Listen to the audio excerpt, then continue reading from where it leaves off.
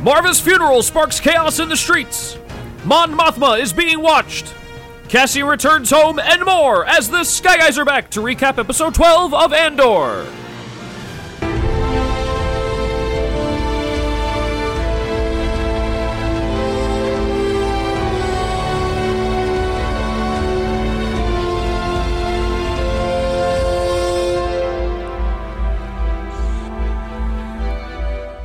Hello there, welcome back to the Sky Guys podcast. We are wrapping up our first season coverage of Andor here. I'm one of your hosts, Mike Phillips. Joined today, as always, the man whose voice you hear in the narration every single week, Pete Considori is here. Pete, how are you?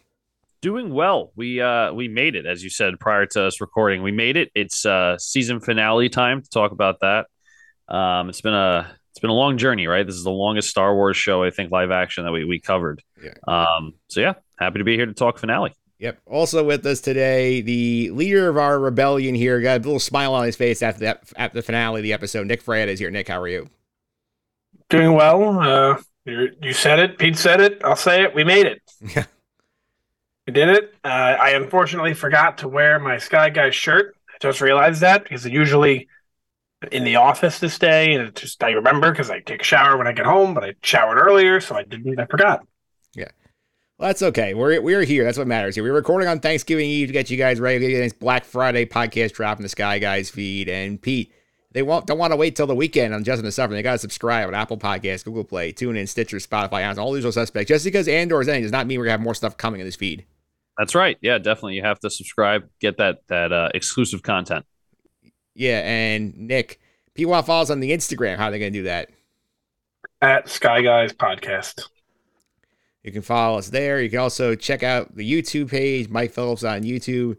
Video versions of the shows are up here. Got our graphics on the show here, and since again no character cameos yet here, we'll bring in Grogu because Mando's coming back. It'll be our next live action show, Pete. Going for us is the Grogu Lego brickhead, right? Yep. So, yeah, I have the Lego Vader and Obi-Wan's ones. I have not built them yet, but I do have them. I have the Vader helmet. Yeah, I had the Mando. I got to build that too before the season starts here. But let's get to some Star Wars news here quick. And this is actually a surprisingly big week on the Disney front. Well, I guess not specifically Star Wars, but it does obviously impact it. But I'm sure everyone knows by now of the Disney CEO change. Yep. Chapek? Is it Chapek? Yeah, Bob Chapek is out.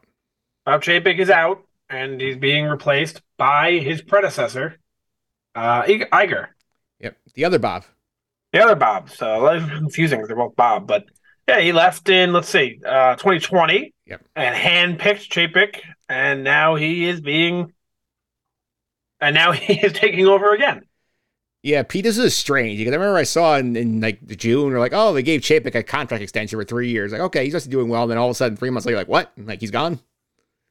Yeah, I don't know much about the situation. I can't say that I have the knowledge. I do know that people have been very frustrated going to the parks. Obviously, COVID was a thing, and that being safe was not the frustrating part. I think it was more the pricing and how they were conducting things. I don't know if this was the reason why he was either asked to resign or replaced, but I definitely know that since the change, there has been a lot of heartache at the parks, if you will. So I've heard. From what I've gathered, I don't know if this is the reason, but it's a reason, is Disney had their third quarter earnings release not too long ago. With their third quarter ends probably, unless their fiscal year is different than a normal fiscal year, but it probably ends end of September, and they released that information to the public later on. They released that information, he has to give the presentation, obviously, as the CEO. And apparently he was very happy-go-lucky about the fact that the company really underperformed. And the board was not happy about that and said, this is not something that we want. And that was it. Simple as that. Yeah, simple as that. And I think in terms of how it impacts Star Wars, I think it isn't here because we've seen some of the rumors flowing around the internet that apparently Chapek is the one who's been putting a big kibosh on the movie production here, saying we have to get it perfectly right. There's now a theory, Nick, that feels like now that Iger is back, we're going to get a little more headway in some of these movies. Maybe. I mean, you really have to see. I mean, me, if it's not confirmed by Star Wars or Lucasfilm or Disney, I don't feel like it's even worth mentioning, honestly. I feel like the amount of things I can go back and find from a little, I don't know, Screen Critic or whatever website. I don't even know if it's a real site. I made it up, but all these sites, if I can go back to 2015 and look at the amount of things that were breaking, new this movie, this show, this game in development, and none of them come out. So, like, I don't believe it until it's confirmed. Yeah, do you want to talk about the other big rumor of the week about Kathleen Kennedy? The rumor is that she might be on the way out after this change sooner than later. Yeah. But again, rumor. I don't know. We'll have to see. There is one more piece of news, though. Ryan Johnson is continuing to talk about Star Wars, and he says now that the company has shifted more towards television, being Lucasfilm, than movies, and he wouldn't mind returning in that fashion. As a TV director. Yeah. Well, I mean, like, he's on the press junket right now because he's got the Glass Onion movie coming out in theaters here, so I'm not surprised to hear from Ryan Johnson beat. Yeah, I'm not surprised either. I mean, we'll see. Movies and TV are a little bit different, so I think Book of Boba Fett kind of suffered from that, where it probably could have been a movie, but they try to make it to TV and make it a lot longer. So we'll see. We'll see if that actually happens, and if he does create something in TV, if it actually kind of holds up. Yeah, anything else in the news department this week, or is that it? No, we'll talk more about some other stuff with Andor related stuff next week when we do our season recap of the show. Yeah, and the quick note here, I think I'll mention before we go wrap up the news here, Andor season 2 has started production, so they are shooting season 2 as of starting today. When do you think that means it comes out? Well, I mean, they've said right now that it's going to take about until August next year to shoot. We figure a year of post, not getting this till 2020, probably late around the same time we started this one in 2024. That stinks. Yeah. Hey, it's high quality TV. I think you got to wait for it to be good. Yeah, as long as they have other stuff by then, which I'm sure we will. So let's do it. I'm ready to talk about it. Let's do it. Yeah, let's get into this episode here. And Pete, general thoughts on this finale here? This might be the unpopular opinion, but I was a little bit bored. Not so much by the story, but I thought maybe there would have been a little bit more to it other than the maybe last 10 minutes or so of the episode. I still think it was phenomenal. I think it's important information to have, and we'll discuss it obviously much more in depth. And it's a great setup for season 2. It definitely doesn't really give you a lot when it comes to what's going to happen next. So we'll see how season 2 goes in the next, however long it's going to take, but not at the pace I thought it would be.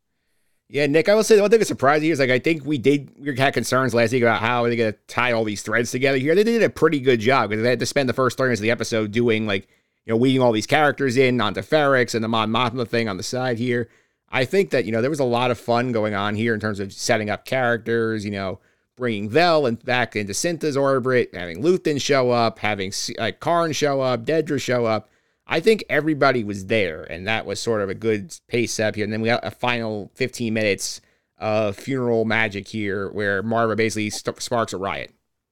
I think they did a good job with bringing everything together. We were all worried about that going into the episode.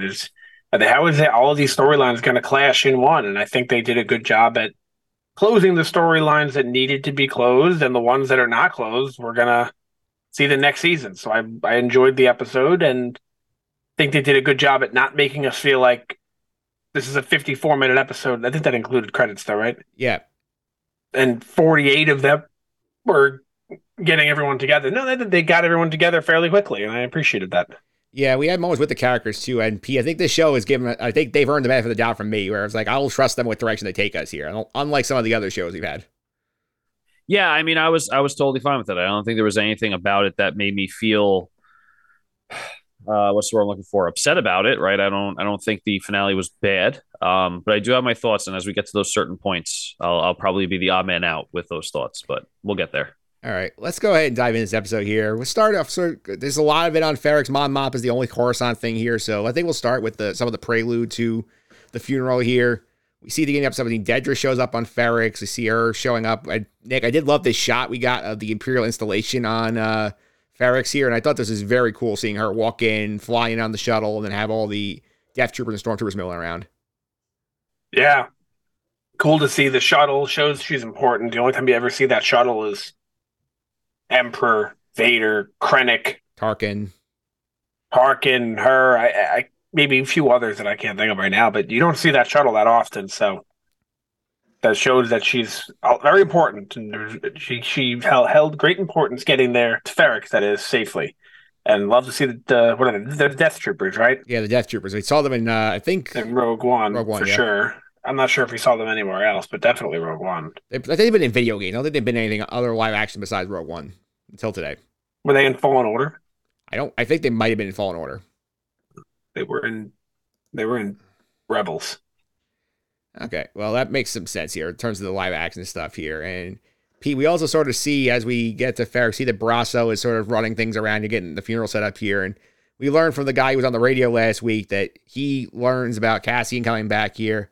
And he's like, hey, like, be quiet here. We don't want this information slipping around here. I did think it was good foreshadowing here that we see the other guy that, like, Cassian knows sort of just, like, sneaking around trying to poke around, like, hey, like, what's going on here? And sort of getting shut down.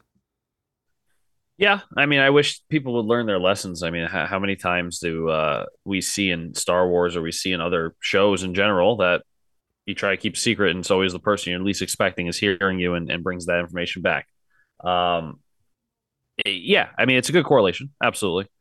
Yeah, and we also get a lot of Vel stuff in this portion of the episode here. I mean, we get the Vel and Cinta reunion, Pete, where, like, Cinta's, like, staking out, like, the ISB, and Vel's having to have a conversation about their relationship, and I think we kind of tell by the end of the episode that they're, like, no longer a thing, but, like, I did think it was a good setup here, sort of, like, see, like, that there's a wedge here because Cinta is so focused on, like, I have to do my mission, I have to stop the Empire, and is kind of, like, forsaking the other relationship she has.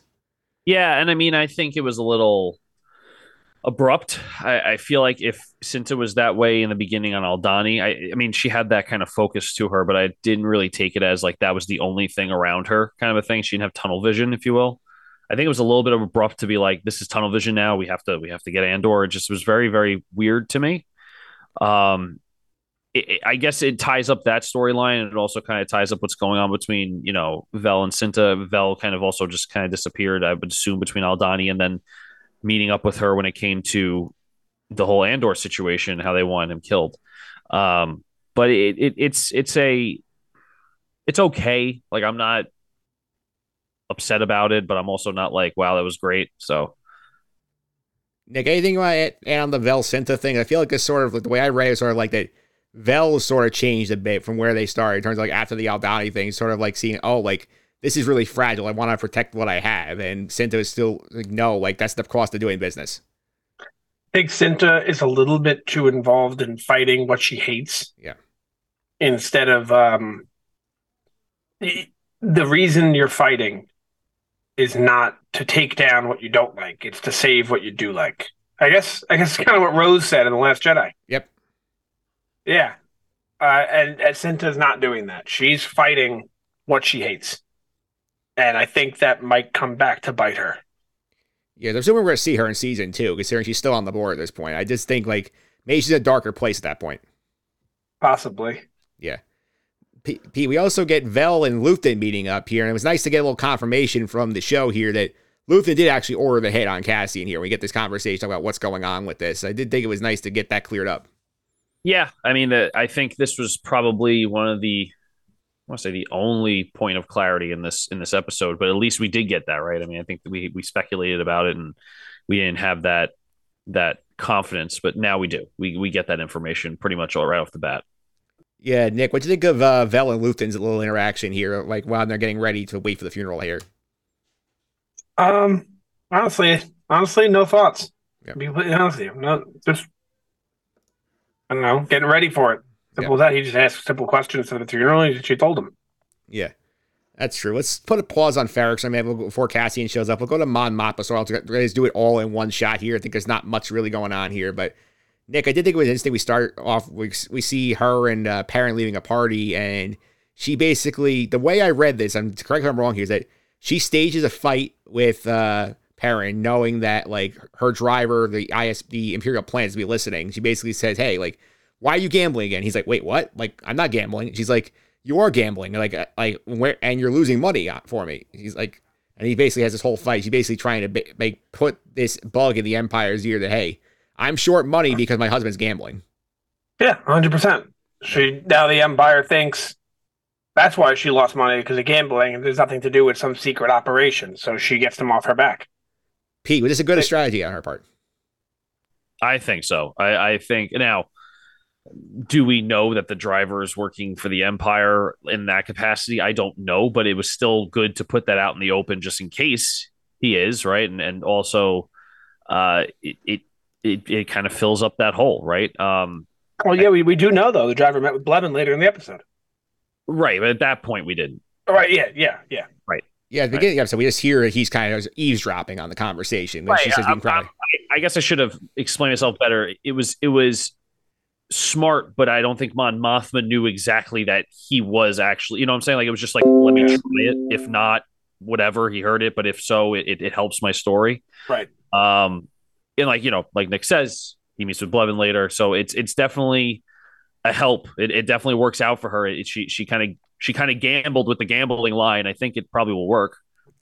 Yeah, Nick, I mean, something you talk about back, I think, like episode 4 when she first meets Luthen. It's like, hey, they changed my driver. I'm pretty sure like I'm being watched. So I think maybe she's operating the whole time this way and took it up as an opportunity. It's like, hey, my driver's here. Like, he's probably gonna report back on what I'm saying. So let me just try and cover my tracks. Exactly. Yeah, that's why she does that, and that's why they're in the back room through Luthen's. And I think she maybe off screen maybe she had found out for sure this guy does work for the Empire. I know this, and that's why she did what she did, or she didn't know. It was a good guess. Yeah. Now, Pete, I think it's interesting because we get to where the driver has reported back to Blevin about what's going on here, and he's just saying, hey, like her husband is gambling, like he's losing money, and Blevin's like, great, like, we could pinch this guy and use him for us. Is it possible here now that the trap Mon Mothma set for the Empire could backfire, because then the Empire could go squeeze Perrin and say, hey, like, you're losing money here. Like, we're going to expose you here. Keep an eye on your wife for us. I could see this end up big backfiring on Mon Mothma. Yeah, but I don't know what kind of angle the Empire would use, right? I mean, maybe they would use that angle to get her out of the Senate because they know she's a problem. But I don't know a problem to them, at least. I don't know what else they could say. It's like, oh, your husband's gambling money away, like we're gonna arrest you. It's like I don't know what else you could do other than maybe pushing her out of the Senate, saying like, oh, you're involved with someone who gambles. It's not a good look for us. You're out of the Senate. You're not going to get reelected, or however they do it there. So I mean, it could lead to something bigger, but I don't know what angle they'll take. Nick, my take on the angle is sort of like that they're going to squeeze Perrin and say, hey, like, you're going to be our eyes on the inside here. We're not getting enough of the driver, so you're going to keep an eye on your wife for us. Otherwise, we're going to, like, make a big deal out of your gambling. And we're going to have to see, because we don't really know what Blevin's going to do with that information. Yeah. And we're not going to know until the next season. And it's possible he does nothing with that information, and they're just saying that to make you feel like dun, dun, dun, and you go into the next season. So we're going to have to wait and see what happens there. But for the time being, Mon Mothma has money. Or, she used money, because, we'll see what happens later. And the Empire does not suspect a thing. Yeah, they don't. And the thing that happens later here, so I'll just wrap up Mon Mothma's story all in one shot here. Just sort of like a quick thing in the montage at the end of the episode there is like, we see that they had this dinner meetup with her, Perrin, and Lita, and then Davo, his wife, and the son. And Nick, they forgot to bring Bossk with them. Yeah, what a shame, right? No Bossk. But I think that was a very important scene. I think that shows that Mon Mothma has realized that her personal interests need to take a backseat to what's more important for the greater good for the galaxy. So even though she does not agree with her daughter being set up with this boy, or I don't know if it'll turn into a marriage. I think that's supposed to be what happens here, but not necessarily. She doesn't want that, but she understands that for the greater good, it's important. Yeah, I guess the GoFundMe didn't work out for her. No, it didn't. There was too many Nicks in the galaxy here. Probably, yeah. Too many me? Yeah, you're the one who said you want to donate. Oh, yeah, I don't, because I know what happens. Yeah. They don't need my money. All right. Let's go back now to Ferrix. Spend the rest of our podcast on Ferrix here for the rest of the season here. Cassian comes back on Ferrix. We see that he's, lurking around, doing some things here. And Pete, we got another flashback here. We got to see a moment of him with his father. We sort of thinking back on this. I think he goes to the square where his brick is on the wall. And we sort of see, a flashback to, hey, the Empire, wants you to like spend more money than is necessary. Like we could fix this part in like 2 minutes. It's very easy. It's like, I think it was sort of fun to get more insight into Cassie's relationship with his father. Yeah, for sure. I think it was a nice little break in what was going on, the seriousness of Marva's funeral, obviously. And it was cool that he went up to the dad's brick, right? Because that's what was going to be happening now with Marva. But it was a nice little scene. Yeah, Nick, were you happy getting one more flashback in this season? Yeah, I wish we saw more of Cassian as, I mean, technically as a child there, but I guess I wish I saw more. You know how like that first flashback really took you there? Yep. Well, this one was more of just a vision almost. Yeah, sort of like memory. He's remembering, yeah. Yeah, I kind of want to go back there, and I wish we I wish we got that opportunity, or they hope we get that opportunity in the next season. I don't want to go back there and see that stuff first person again. Yeah, absolutely. And I did also like, Nick, that we spent some time, like, when Cassie started hiding out in his old little, like ship junkyard that he's, like, hiding out in, that we see he's actually listening to Nemec's manifesto. We get some of Nemec's speech here, and the stuff Nemec says is actually pretty inspiring.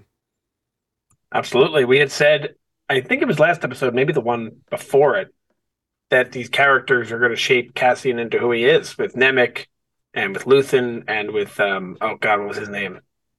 You know it. Kino. Kino. And we had said that they were going to shape together into what Cassian becomes, and I think we're definitely seeing that happen in front of our eyes now, especially with Nemec. Kino, I would assume, would be next because he's gone, and Luthen is still with him, so that should probably be the last one. Yeah. Yeah, Pete, I think the fun part here was like just letting like this like sort of letting us as always bake in what Nemec is saying, and sort of like having his voice play over this, and like sort of Cassian like walking around do kind of nothing while we're sort of staring at the tablet. I did think that was a creative way to just get that message out to us, the audience. Yeah, I think it was probably the smart play, because what else would you kind of play over him lurking around? It was probably planned. I'm not saying that they sat there and said, well, what can you do? So it's not just this kind of like man walking around lurking. So it was definitely nice to hear it. We always kept hearing about it in the beginning about his manifesto, and now we finally heard some knowledge from it, and it was good. It was actually really good, and I like that they did it over him walking around, so it wasn't too boring of a shot. Yeah, I would agree with that here. And then we get this big reunion between Cassian and Brasso in the tunnel, where he's sort of hiding out playing his next move because he doesn't know what happened to Bix yet. But I did think this was also a great scene, Nick, where we sort of see like Cassian basically has this guilt about like leaving his mother behind, and he's telling Brasso like, hey, like I wanted her to leave with me. I came back to get her. She didn't want to leave. And then Brasso, like, as a great friend who runs the funeral and like relays his mother's final words to Cassian. So I thought that was also very nice to see. Yeah, Brasso's a good guy. He's a good dude. You don't see that much in Star Wars where you just get a genuinely good person. Yeah. And that's what he is. He's a good friend, and he's a good person, and he seems like a hard worker with his job and everything. And, you know, good on him, and I wish the best for him. Yeah, I hope, like, I mean, we see the episode that he gets off the planet. I do think that, like, hopefully we see more of Brasso in season 2. I would be shocked if we did not. Yeah, absolutely here. And while this is going on here, we do see in the background, Pete, that, like Nurchi, who was one of Cassian's, like, buddies from the first episode here, he sort of puts together what's going on here. And then we sort of see he's sort of trying to get the interrogation for the friend here. We know this guy's up to no good. Yeah, for sure. I mean, it's a lot of characters that are lurking in Ferrix, so it makes sense. Yeah, apparently he owed Cassian owed him money, so like he's just trying to collect for the highest bidder here. And we do get a fun situation here where, I mean, first of all, the buddy, we call this Nick, that like he goes to the ISB, he's like, hey, arrest me. And then he's like, I know where Cassian is, I know you're looking for him, like I want double what your reward is here. Tell me this here. This guy is another lovely snitch. Yeah, well, good plan though. Well, double what don't be. Listen, if you're good at something, never do it for free. That's what the Joker said, right? Yep. He's right. If you have the information, charge him for it. I mean, scummy, but I don't know, kind of trying to survive, I guess. What I really enjoy about this episode. Well, you know what? I'm going to save this. Never mind. Go ahead. All right, we'll save this here. So basically what's going on right now is Cassian decides, you know what, I'm going to go save Bix. I'm going to use the funeral as a distraction to go take care of this. We get this epic, like, funeral procession here where, like, we learned at the beginning of the episode from like Dedra's ISB companions there that like they asked for a permit for 30 people. They authorized it for a couple hours afternoon. Then I think the Daughters of Ferrix asked for more because they gave them up to 40 because Marva was a member of the late Daughters of Ferrix founded a social club and she was the president of the club. So nice to see sort of these traditions built out in the Star Wars universe. And actually, I think this is the first time we actually get a regular person's funeral, not like a Jedi funeral in this show.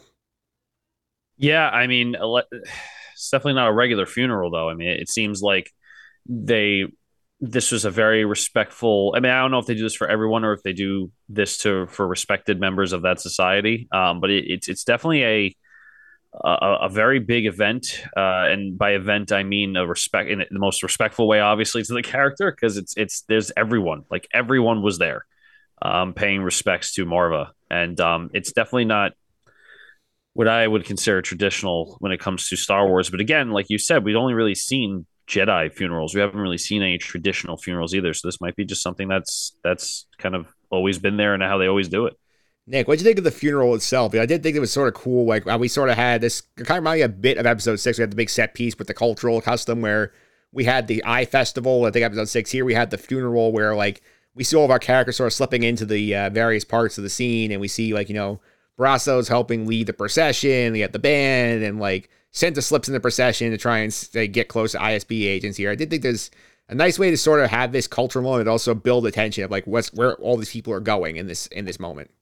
Well, two things. One, it's a lot more than 30 people, right? Yeah, that's like basically like the entire town's coming out. Yeah. And two is I don't know much about this kind of stuff, like, directing and all that. But to me, that seems like just perfect direction. Yeah. Having everyone there, you're building up a tense moment, showing everyone's point of view at that moment. It shows you something's about to go down. I don't know if there's a name for that in film or something, but that's exactly what it seemed to me, was that they were showing everyone, like, seeing what everyone's up to at that moment in time. Everyone has a different point of view. They can only see what they can see. You can't see everything. And everyone we know pretty much is right there. I don't think there's any characters, or big characters at least, who weren't there right then. Yeah, I mean, everyone who had a reason to be there was there. Like, Mom has no reason to be there, so she's not there. Except maybe Dedra's boss. Oh, well, I mean, he was supervising the raid that kills Krieger. Yeah, so it makes sense. But everybody who was there, everyone who would have been there is there. Yeah, and we see, I'll mention here, because I forgot I mentioned him, Karn is there too. We see get the nice little shot of him and his buddy riding the train over and like kind of swapping hats and putting their hats on. Why'd they swap hats? I don't get it. I guess maybe Karn has a sense of style and felt like that was better with his outfit. Yeah. I was trying to understand it. Pete, anything? You were about to say something. No, it just made no sense to me. Personally, I don't get it either, Nick. I really don't. So to me, that the hat flip was the spin move from Boba Fett. I would so much rather a hat flip any day of the week than a spin move. The thing with the hat flip, though, the hat flip was very subtle and understated. Where it's like they take the hats, they sort of look at each other, like nod, they put the hats on. It's not like Boba Fett where like the spin is just so obscene that like it doesn't even belong. And that's why it's better. I think they both made no sense, but this one was subtle, and that's why I like it more. Yeah, I agree with that for sure here, and I do think we get there's a lot of tension here going on because you see the Empire piece getting very nervous because more people are showing up than they planned on here.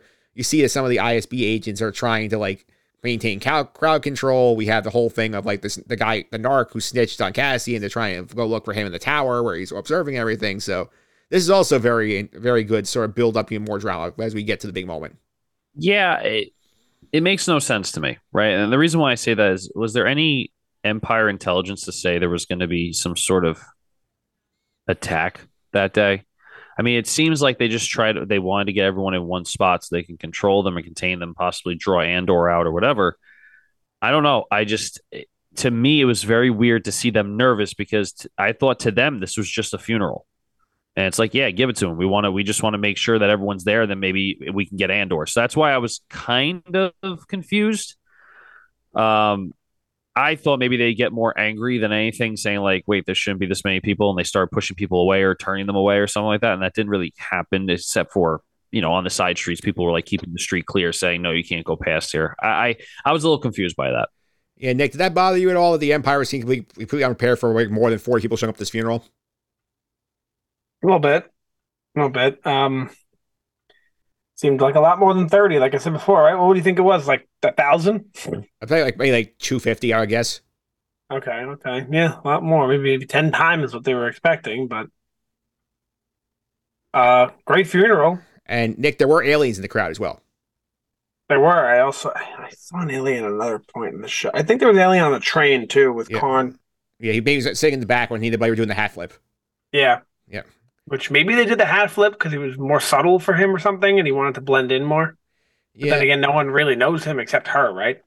Yeah, I mean, like he's also created all the chaos on this planet too. So of course he want to be like going. He's the reason why the Empire's come down so hard on them. So it makes sense why he wants to go a little incognito. Right. Because it's his stupidity in the third episode really sets up this whole mess. Yep. Yeah, and we get this great moment where we see that Brasso's got the brick. We stop that B2 Emo is there, and he is playing a message that Marva recorded prior to her death. She basically gives her own eulogy, and she gives this incredible speech about how, like, I wish I had woken up earlier. Like, the Empire is like rust that, like, you're letting us, it's corroding here. She basically gives this incredible speech, and at the end, it's like, fight the Empire. And then we see that this one ISB guy just like starts freaking out and tries to cover B2 Emo's like projector with his jacket, and then that starts a whole melee. So the speech was the best part of the whole episode. The worst part of the whole episode was this guy trying to put a jacket over a small projector. I'm sorry. I don't care how nervous you are. I don't care what the deal is. He put the jacket. It's not hard. If anyone that has, and this is no disrespect to anyone, if anyone has basic, understanding of how things work, if I put my jacket over a lens, I need to cover the whole lens to stop what is being shown. Not, I have a small lens like this big and a jacket this big and I miss it halfway and it still shows. Granted, I understand why it was done in the show, but that was the worst part of the episode. This was a very, very, like, Book of Boba Fett-esque kind of move.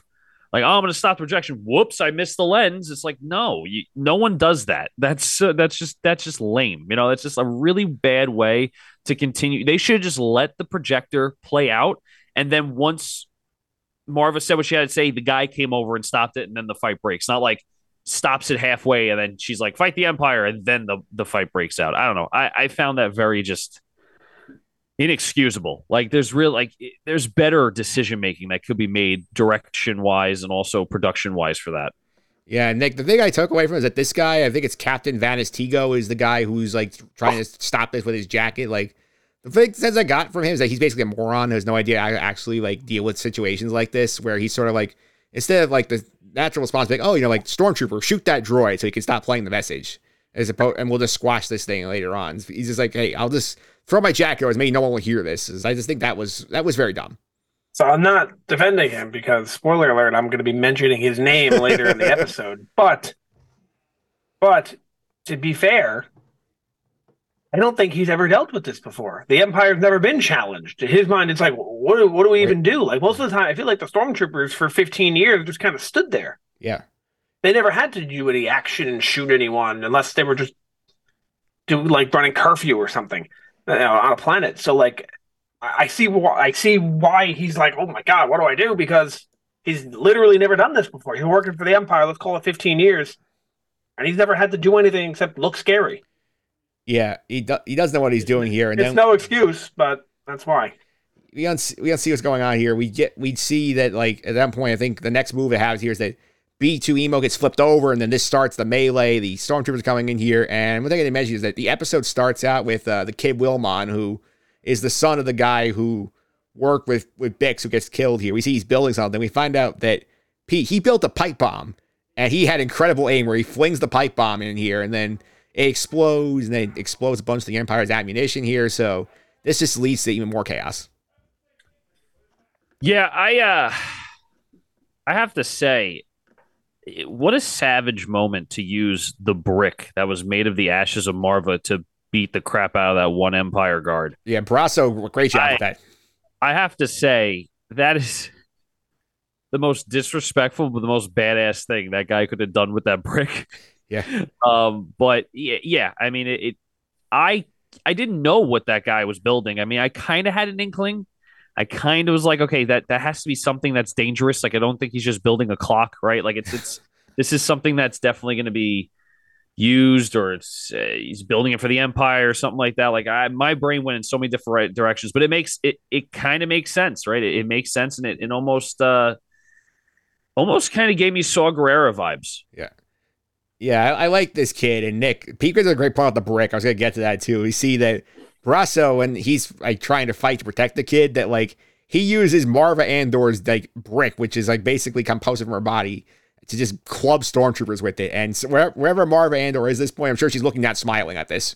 It's essentially an urn. Yeah. Right? Yeah. Yeah. So what I was going to say earlier that I want to say is what I really loved and appreciated about the show was that it showed us a planet, Ferrix, that really had little to no Imperial involvement prior to Karn's debacle, right? Yep. And we see the Empire come in, see how they impose their fascist ways, and have everyone turn against them to a point where it becomes an all-out brawl, and we see it all happen in front of our eyes. So now we know what people on these Imperial-occupied planets feel. Because we really, like, Tatooine was on the Outer Rim, the Empire wasn't even there.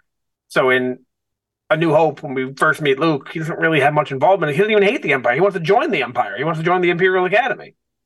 You don't really get to see what it's like, but for the citizens who are impacted by the Empire in the original trilogy at all, we're just led to believe they're bad because they tell us they're bad. Now we get to see it firsthand and say, oh, this is why people hate them, because of what they do. How they run, they take over hotels, they put in curfews, they ruin everyone's life.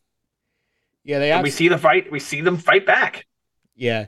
And Pete, we spent about 10 minutes like with this riot that happens here as a result of this, and I thought this was so well shot, because it's not like, you know, some of these clean battles like we've seen in like Book of Boba Fett finale or like the Mando finale. Like, this was just like pure chaos, and the way they shot it was great. Where like we're cutting between a bunch of different things, we're characters trying to see what's going on with them.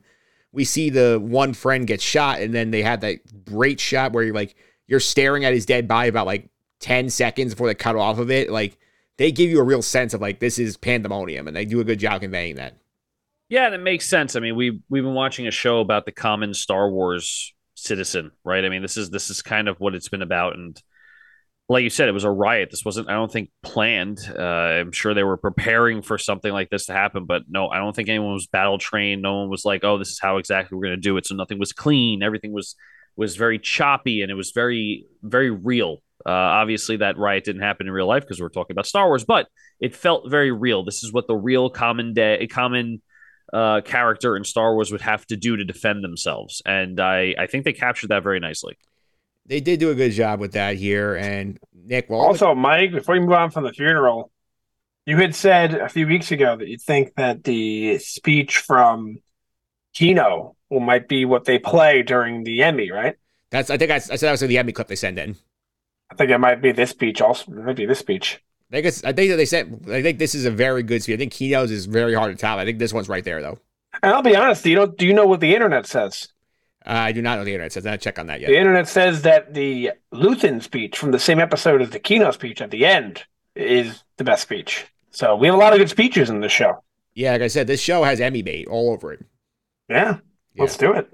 Yeah, let's do it. And while this is going on here, Cassian is sort of slinking around. He's getting in there to the hotel when all the security leaves, try and deal with the melee situation here. He kills a guard. We see he grabs Bix, and Pete, like, she really is like sort of like strung out, hallucinating. She has like no concept of what's going on here. So like, it's a good job sort of remind us here, like, hey, like Bix is not okay. They've been doing messed up stuff to her for a while.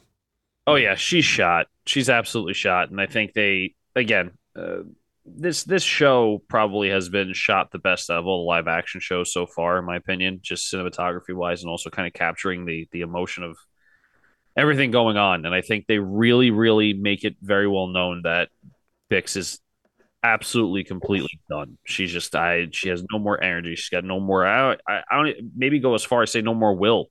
It's just like, this is what it is. You know, like, it's kind of like very matter of fact, but also in a way where she's not really coherent. Yeah, they do a great job with it. And I think Cassian does a great job to get her out.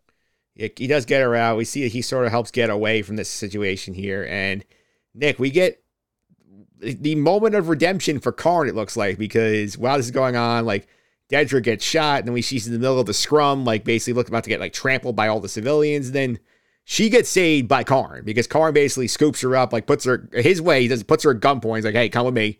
And then they go inside a shop, and she's like, oh, it's you. Like, and he's like, yeah, Cyril. And he's like, what? He's like, I guess I have to thank you for saving me. And like, this is a very awkward interaction, but Karn does get his like little moment in the sun here. I think this will lead to good things for what he wants. Yeah, Karn's going to then go to the, what was the place where he worked for like an episode? Oh, the Bureau of Standards. Yeah, the Bureau of Standards is going to go in with her, and she's going to say, wipe his name. What would you like your new name to be? And he's going to say, Callus. Yeah. And that's how we're going to meet Agent Callus in season 2. Yeah. So I guess that's the beginning of the Karn turnaround. I'm excited to see where it leads us. I would imagine he joins the Empire. Yep. On her recommendation or her referral. And I guess it's not really much of a redemption from bad guy to good, but it's good for his character at least, you know. It's up and mobility his career, basically. Yeah, it's not helping him as he's still a bad guy in the show. He's still a villain, but good for him at least. Yeah, Pete, what do you think of Karn's like little moment here? Cringy. I agree with both of you. I think this is definitely redemption of his character. I find it funny that we call him villain because we just despise him so much. But at the end of the day, he technically was just doing his job. He doesn't know the circumstances of what happened. All he knows is that 2 of his team members or people that worked for that organization were killed by the hand of him. So, villain or not, hey, want to call it out? It's kind of weird to call him a villain, but I can understand. He's definitely an antagonist of the show. That there's so much tension in that scene between them, those two, and it was very awkward. I was like, please move on from this. I don't want to keep watching this. It was more awkward than like if you watch the Office and Michael Scott's doing something super awkward and they just won't go away from it. It's like, stop, please stop. And you know that was intentional too. They left you there on purpose. 100%. I was waiting for her to kiss him. That was like, she's definitely gonna kiss him. I thought she might. They're gonna kiss. It's gonna be stupid. I'm gonna be so upset, and I'm glad they didn't because I think that would have like ruined the severity of what was going on. Personally, yeah, I agree with you guys. Redemption for the character, but damn, what an awkward scene. It looked like it's like if Han Solo was creepy. That's what this moment would have been. He's a very, very good actor. Yeah, he's a great actor. Phenomenal, absolutely phenomenal. But it's funny because he wasn't that creepy. It was her making it awkward. Yeah, because like all she had to do was say, "Oh, thank you." He was just standing there. He's like, "You don't need to thank me. Like, it's fine." Like it was she made it very awkward. It wasn't even him. So I can't even like deduct points from him about it. To be fair, though, like this is also the same man who was stalking her for a while. All of a sudden, he's on the planet that she happens to be on. Listen. I think she's like freaked out, like, oh my God, but he's here again. You saved my life, so I can't be that freaked out right now. Yeah. It's a complicated set of emotions for Dedra, Pete. I really hope they don't continue this for another 12. If it's 12 episodes in season 2, if it's longer, if it's shorter, I hope they nip this in the bud. I don't want to see awkward Dedra. Like, imagine you're getting stalked and you get jumped. And the person stalking you saves you. Can you be mad? Yes and no. You could be like, why are you stalking me? But also, thanks for saving me. Yeah. That's essentially what's happening.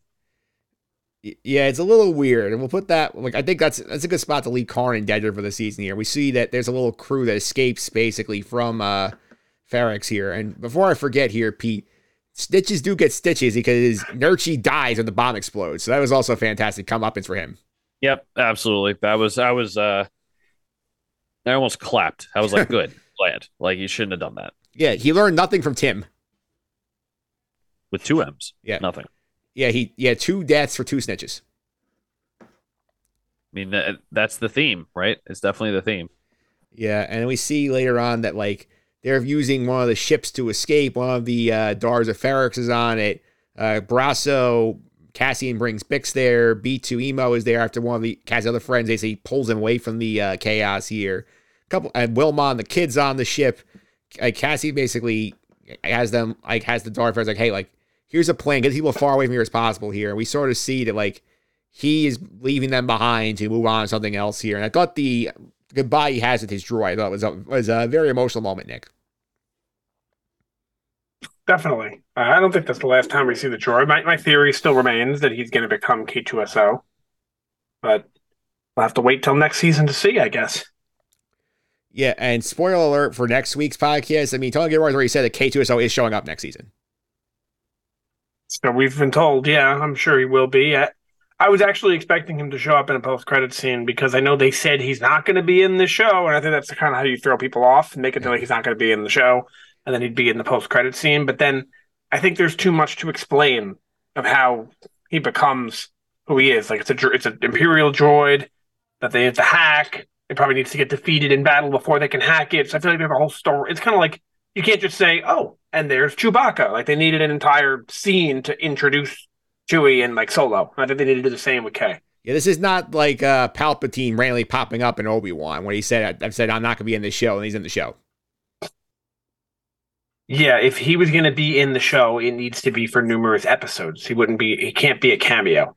Yeah, Nick, I think though, It like, wouldn't work. isn't this supposedly there's a comic book somewhere that explains how he gets like converted?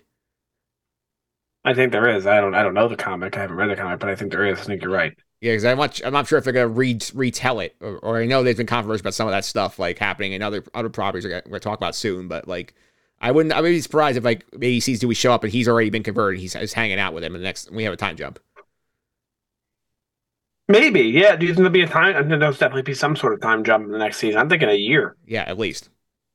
I'm thinking there'll be a year until the next. So this is 5 BBY, then the next season starts at 4. Yeah. And I think the season will last for 3 years. There'll be jumps within the season. Yeah, I'm sure that's going on as well here. And Pete, we do sort of end with this moment here with Cassian and Luthen, where Cassian like sneaks onto Luthen's ship as Luthen's trying to leave the chaos here, and basically have this conversation where it's like, oh, like you've been trying to kill me, and like Luthen's like kind of like dumbfounded. He's like, here's your choice, kill me or take me with you. And you see this smile break out of Luthen's face. It's just, I finally got this guy. He's gonna really help the cause. So, like, I think a win for Luthen in the end that he basically got Cassian to come aboard his cause.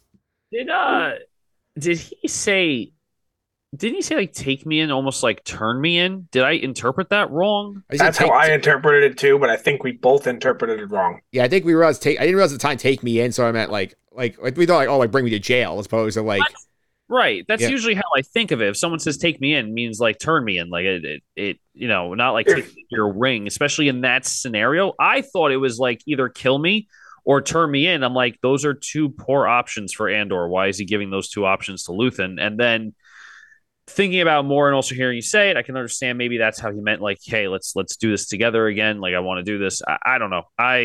I was very confused at that. I think it's just me though. Like Cassian's phrasing has never been the most succinct on this either. So yeah, take me in means take me to jail, or it means like adopt I'm me. stranded. Will you take me in? Yeah, like will you take me in? I guess that's how it meant. Like how Saw Gerrera took in Jyn Erso.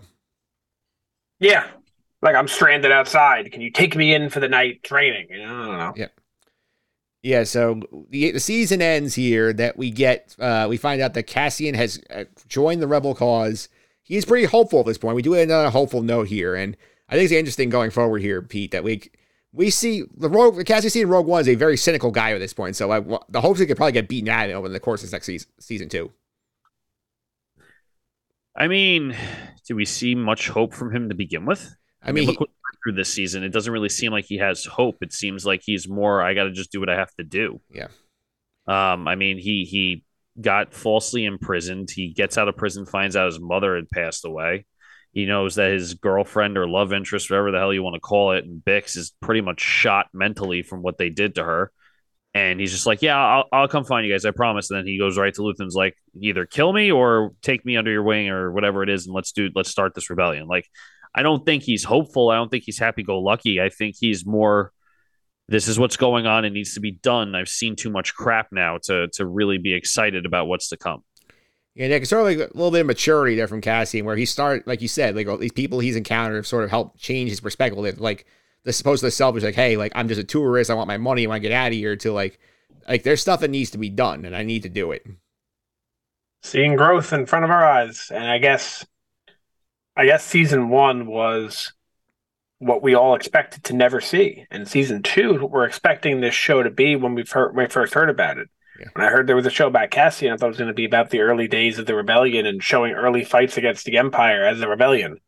That wasn't the case. Instead, it was a show of how we got to that point. And season 2 is going to be that. Yeah, we'll talk about more of this next week. I think the show is better off taking the time to sort of get Cassian to this point from where he was. I think we gained a lot of ground. So. Definitely. All right. Last but not least here, we did get a post-credit scene. It was not Cobb Vanth rising out of a bacta tank here. We got to see here, Pete, that all those pieces that they were building in the prison are, as Nick said, part of the Death Star being built. And we see that they're basically building the laser right now as of 5 BBY. So I thought this is a subtle post-credit scene. I did like that they used this. I thought it was fun. Yeah, the parts that they were building were pretty much connectors for, I guess, panels for the dish. That's part, that they were building outside the Death Star. It was pretty cool to see how they were doing it too. Little confused. I feel like I've never, and you guys can correct me on this, I felt like the Death Star was more of a fear tool after things started to go bad for the Empire, not prior to, because it looks like the Death Star is pretty much almost complete here. So it seems like they were working on this maybe even before the Empire started. So I was wondering what your thoughts were. And again, it could have been already explained and I missed it. Was the Death Star created because there was rebellious action, or they knew people were going to be against the Empire? Or was it more like, we're just going to make this because we want you to fear us eventually and we'll take the time to build it now? So 2 things. First is, if you remember at the end of the Revenge of the Sith, it's starting. Yes. So they were planning to build it all along. But I do agree with you that I am confused. And I'm confused because it's 5 BBY and it looks like it's done, right? Almost done, pretty much. It looks like it'll be done in a week. Yeah.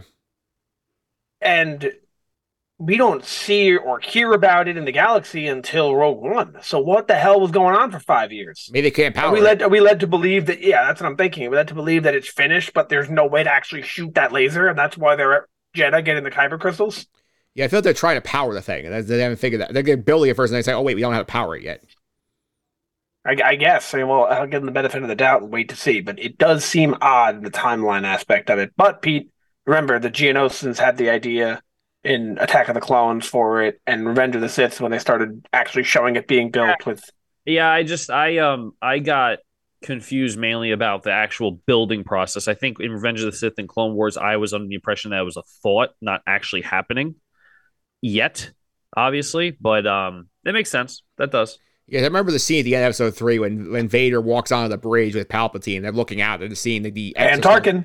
And young Tarkin's there too. And Tarkin. We see them look at the exoskeleton starting to be built for it. And the one thing that confuses me about this when you think about it, Nick, is that like it took them almost 20 years to build the original Death Star. It takes them about 5 to build 3/4 of a second one. I would imagine they learned how to do it. And if you remember in Rogue One, Krennic says to Galen Erso that the work has stalled. Yeah, meaning like there was some sort of break in there, possibly up to 10 years where the thing wasn't being worked on. So what, is South Construction go on strike? Maybe, and maybe they have more resources. You'd think that they have more resources for the first one than the second one. You'd think the Empire was kind of lost some credibility after the Death Star was destroyed, but I guess not. Yeah. Maybe they had more resources for the second one. Yeah. All right, so we'll blame Sal's construction. Or I guess it's like this. Like I don't know. I don't do this stuff, but people build computers. Maybe one of you guys do that. Pete, do you do that? I'm not sure. Yeah, no, I built. I have my own. So the first computer you built probably a pain in the ass. Yeah, but then once you've done it, the second one's a lot easier, I would assume. Yeah, no, that's a good point. Everything's all the growing pains you've kind of gone through already, and okay, this is how I have to do it this time. So it makes sense. All right, and I think that's a good place to leave the episode here. And now we're going to get to some of the business we do every week here. And we'll start off with the character draft, which we turned out here. What draft? It's a draw. Zeros across the board. Nobody showed up on We this all list. got 100, huh? Yeah, we all got failing grades on this one. So I think what we decided the course of action is going to be is that going into Mandalorian season draft, we'll do the same thing where Pete sets the draft order for that one, and that's going to be the going on that one. And then for season 2 of Andor here, we're going to keep these teams. We're going to add a couple people to them to give us more chance to score points. Maybe we'll add 1 or 2 to each team, I guess. Yeah, that's fine. Yeah, Works. I mean, season 2, they basically have said that, we're going to bring more characters. We'll definitely hit something next season when we add people to this. I really wish I didn't pick Ahsoka. I think that's the most unlikely character on this list to show up. Yeah. Yeah. I remember that last pick. I'm like, who do I pick? I have no idea. And I was just like, you know what? Ahsoka, 'cause she's in everything. Yeah, we forgot Dave Filoni's not on the show, though. Yeah. All right, let's get to our trackers here, the stuff we keep track of every single week here. No Hondo in this one here, Pete. I mean, we didn't expect him to show up to the funeral, but they said more character season 2. Maybe he's there. Maybe meet up with him when he's on his way to meet the Rebels crew. My fingers are crossed, Mike. Yeah, we're hoping. This would be wild. Do you think we get Hondo and Ahsoka? Maybe. Well, I mean, I said at this point we know what Hondo's doing. He's sort of like doing some shite stuff, and he meets up with the Rebels crew. So if the Rebels people end up showing up in the show, maybe he's the conduit to them. If you had to pick one of the live action shows that we know that's coming out, which one do you think he's most likely to show up in? I still vote Skeleton Crew, but Ahsoka. After that, I'm going to say Ahsoka. Ahsoka, because Dave Filoni's show. He's going to bring in, and he's like the one. They talk about Clone Wars like being rewarded. There's not even alive from Clone Wars besides him at this point in the timeline. All right, next up here. Yeah, you're right. Animated cameos here, Nick. Just our 2 appearances from Saw Gerrera on the season here, so only 2 from the cartoons. Okay, nothing new this week, huh? Nope. No new live action cameos either, Pete. Just 9. I will say, though, if somebody had the force to take Melshi in the draft, they would have won very easily. Yeah. I don't think that was going to happen, though. You know who I should have? I was thinking about this like 2 days ago, and I'm like, we knew Saw was going to be in the show. Why would I not pick Two Tubes? Isn't that that's like that's almost like so obvious it shouldn't have been allowed as a pick. That's like the handcuff pick when I took like C-3PO with Bale. Yeah, like that's like such an easy pick. It's such an easy pick that I feel like because this character is confirmed, he's going to be there. Yeah, like that was almost like too easy where we shouldn't have allowed it, but none of us thought of it. None of us did here, and once again, Pete, no new planets here. 9 planets total this season. I'm curious to see how many we get in season 2 because I know we're going to add at least Yavin to the board. Yeah, I think it's wild that in 12 episodes we got 9 different planets, and I think that's great, especially with Star Wars. I mean, Star Wars is, one of my friends, Paul, always pegged Star Wars as a movie or now shows where you're literally going to be on multiple systems, on multiple planets, always traveling and stuff like that. So it's definitely cool to see. Yeah, next up here, Nick, no classic lines, and I give this show a lot of credit for restraint because there was a spot where we could have very easily gotten the Wilhelm scream, which when the Stormtrooper was climbing up to the bell tower there to get the guy who's hammering away and sending out the inspiring music. He gets kicked out of the tower. They do not play the Wilhelm scream. This is the kind of show that tells you, like, okay, like we are treating us like adults, so we're not going to be goofy. Yeah, I appreciate it a ton. Because Pete, how'd you feel about that? Because I felt like it was great that they said, "Oh, it's right there. We're not going to do it." I wouldn't have been mad if they did it. I think that they took the time to make this a great show, and I think they move forward with caution. Yeah. And I think that if they went with the Wilhelm scream in that moment where someone's getting kicked off a huge tower, appropriate, right? I would scream, God forbid, right? I mean, it's just kind of something that I feel like fits. It's not like it was just inputted in there just to be there. So I'm okay with it. I'm okay without it. All right. Next up here, last but not least, the Andor kill count. Last week, Pete, our guest Sandra Rose predicted 5 kills for him. He only had 2. He killed the 1 guard, he killed the Death Trooper. So he had about 11 for the season. So basically 1 an episode. That's okay. That's, I think, more than I thought was going to happen this season. Excuse me. Yeah, Nick, that tracker ended up being pretty useful for us. It does. Yeah. It does. Yeah. I think I would not be surprised if it's triples next season. Yeah, I think so. Yeah.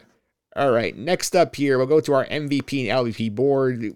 as of episode 11, we have 27 different characters on this board. It tells you how deep a cast this is in terms of what's going on here. So as of right now, we're starting 3 columns. Cassian Andor on top at +8. Luthen in second at +5. Then +3s are Dedra and Cinta. +2s, Mon Mothma, Lieutenant Gorn, and Saw Gerrera. +1s, the Empire as a whole. Marva Andor, Nemec, Kino Loy, B2 Emo from last week's guest Sandra Rosa, and Brasso, also from me last week. Bix at 0. The -1s, the Two Stooges, Cassian kills at the beginning of the season. Gorn's lackeys, who wanted the day off.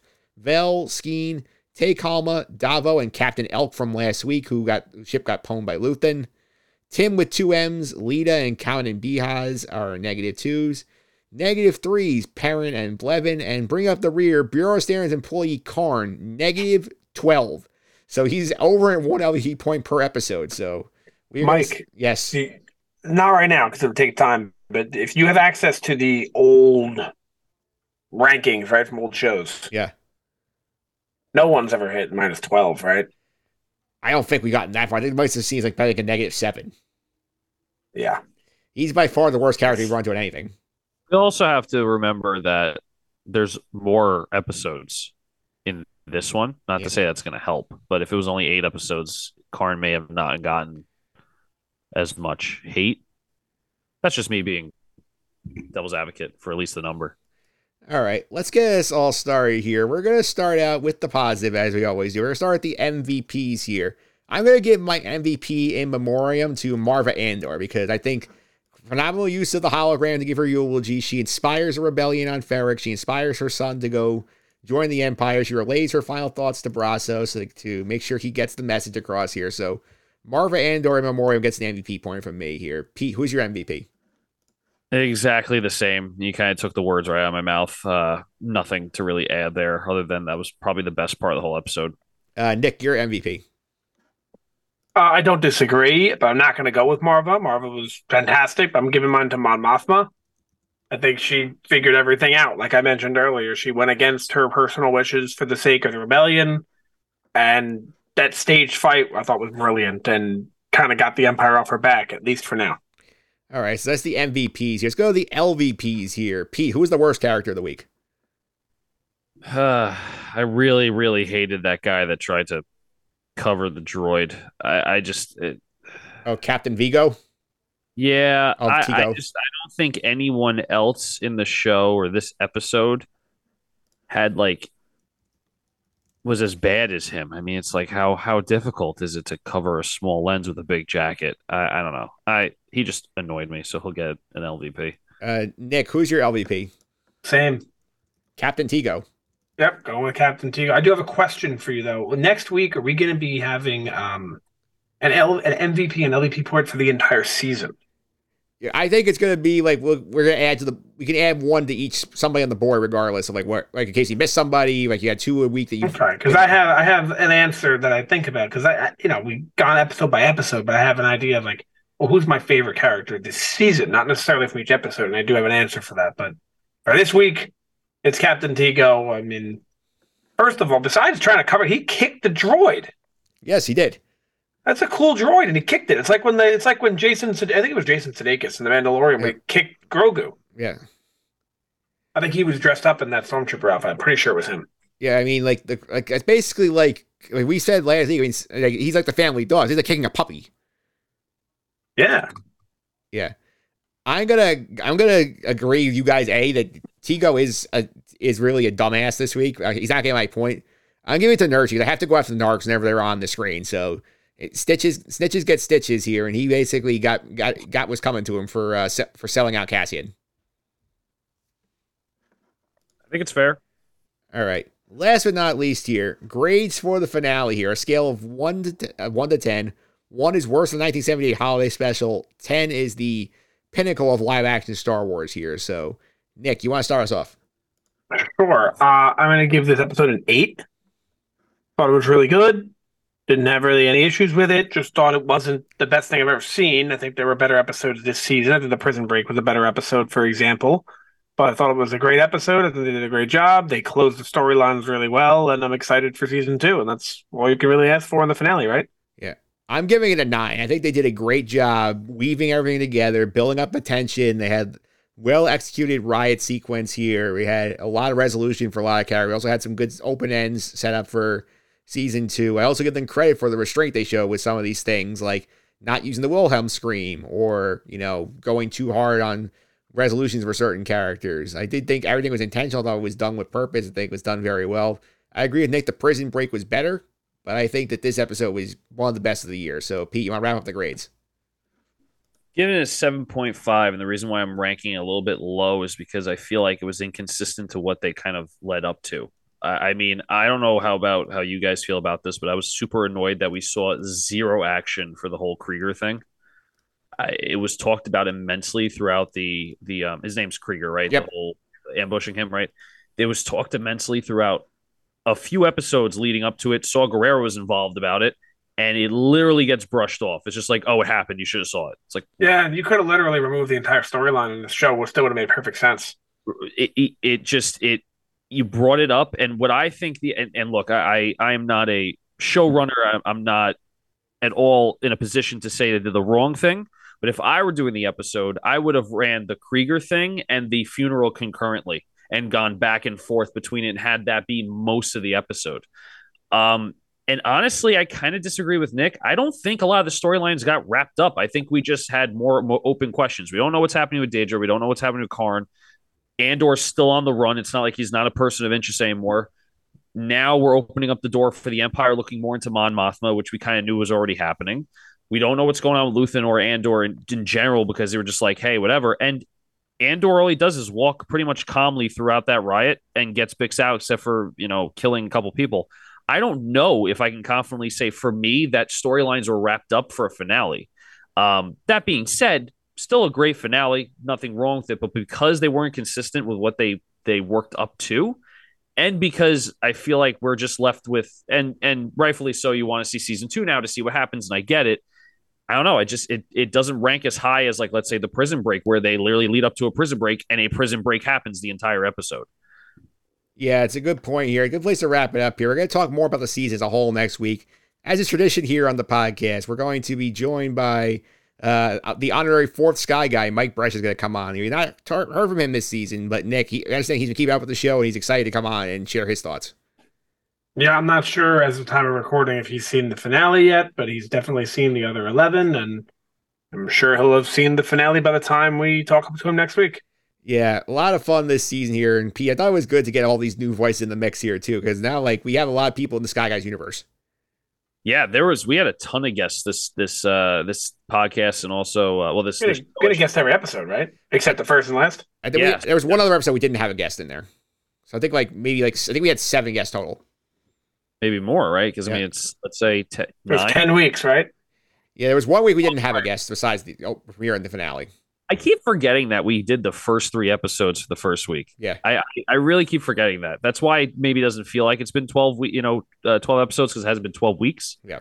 But yeah, no, like you said, we got a bunch of people on, which was really, really cool, and it's really nice seeing other people's perspectives. I mean, just like us 3 talking and hearing each other's arguments on certain scenes and stuff.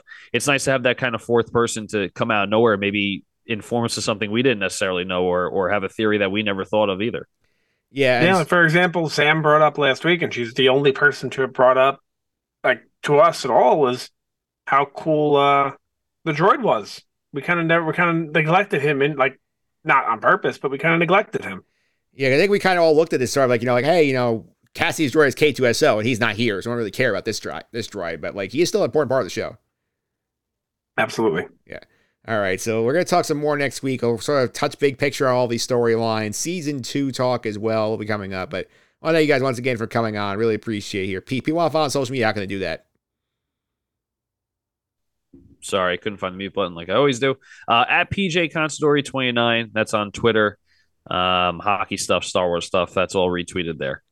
All right, Nick, people want to follow you on the Instagram for the Star Wars, how can they do that? At Sky Guys Podcast, and I gotta say, we went really far in the episode until Pete lost the mute button. That was pretty good.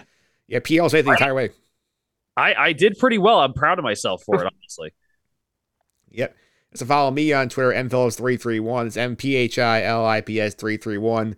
This week on Just on the Suffering podcast here, the episode came out early in the week because we talked some Giants, Nick. We got ready for the Thanksgiving Day game. Your brother was on the podcast. He was doing NFL picks. What were his picks? Yeah. You got to listen to find out. Okay. Yeah. So that episode is in the feed right now. It's good. This one is coming out. And the only problem is day after the episode, but it's Thanksgiving on Thursday. It's going to be tough, obviously. So Friday in the podcast feed, Sunday, Just on the Suffering. We'll be back next week for more Andor coverage. We'll wrap up our season 1 stuff. But until then, may the force be with you.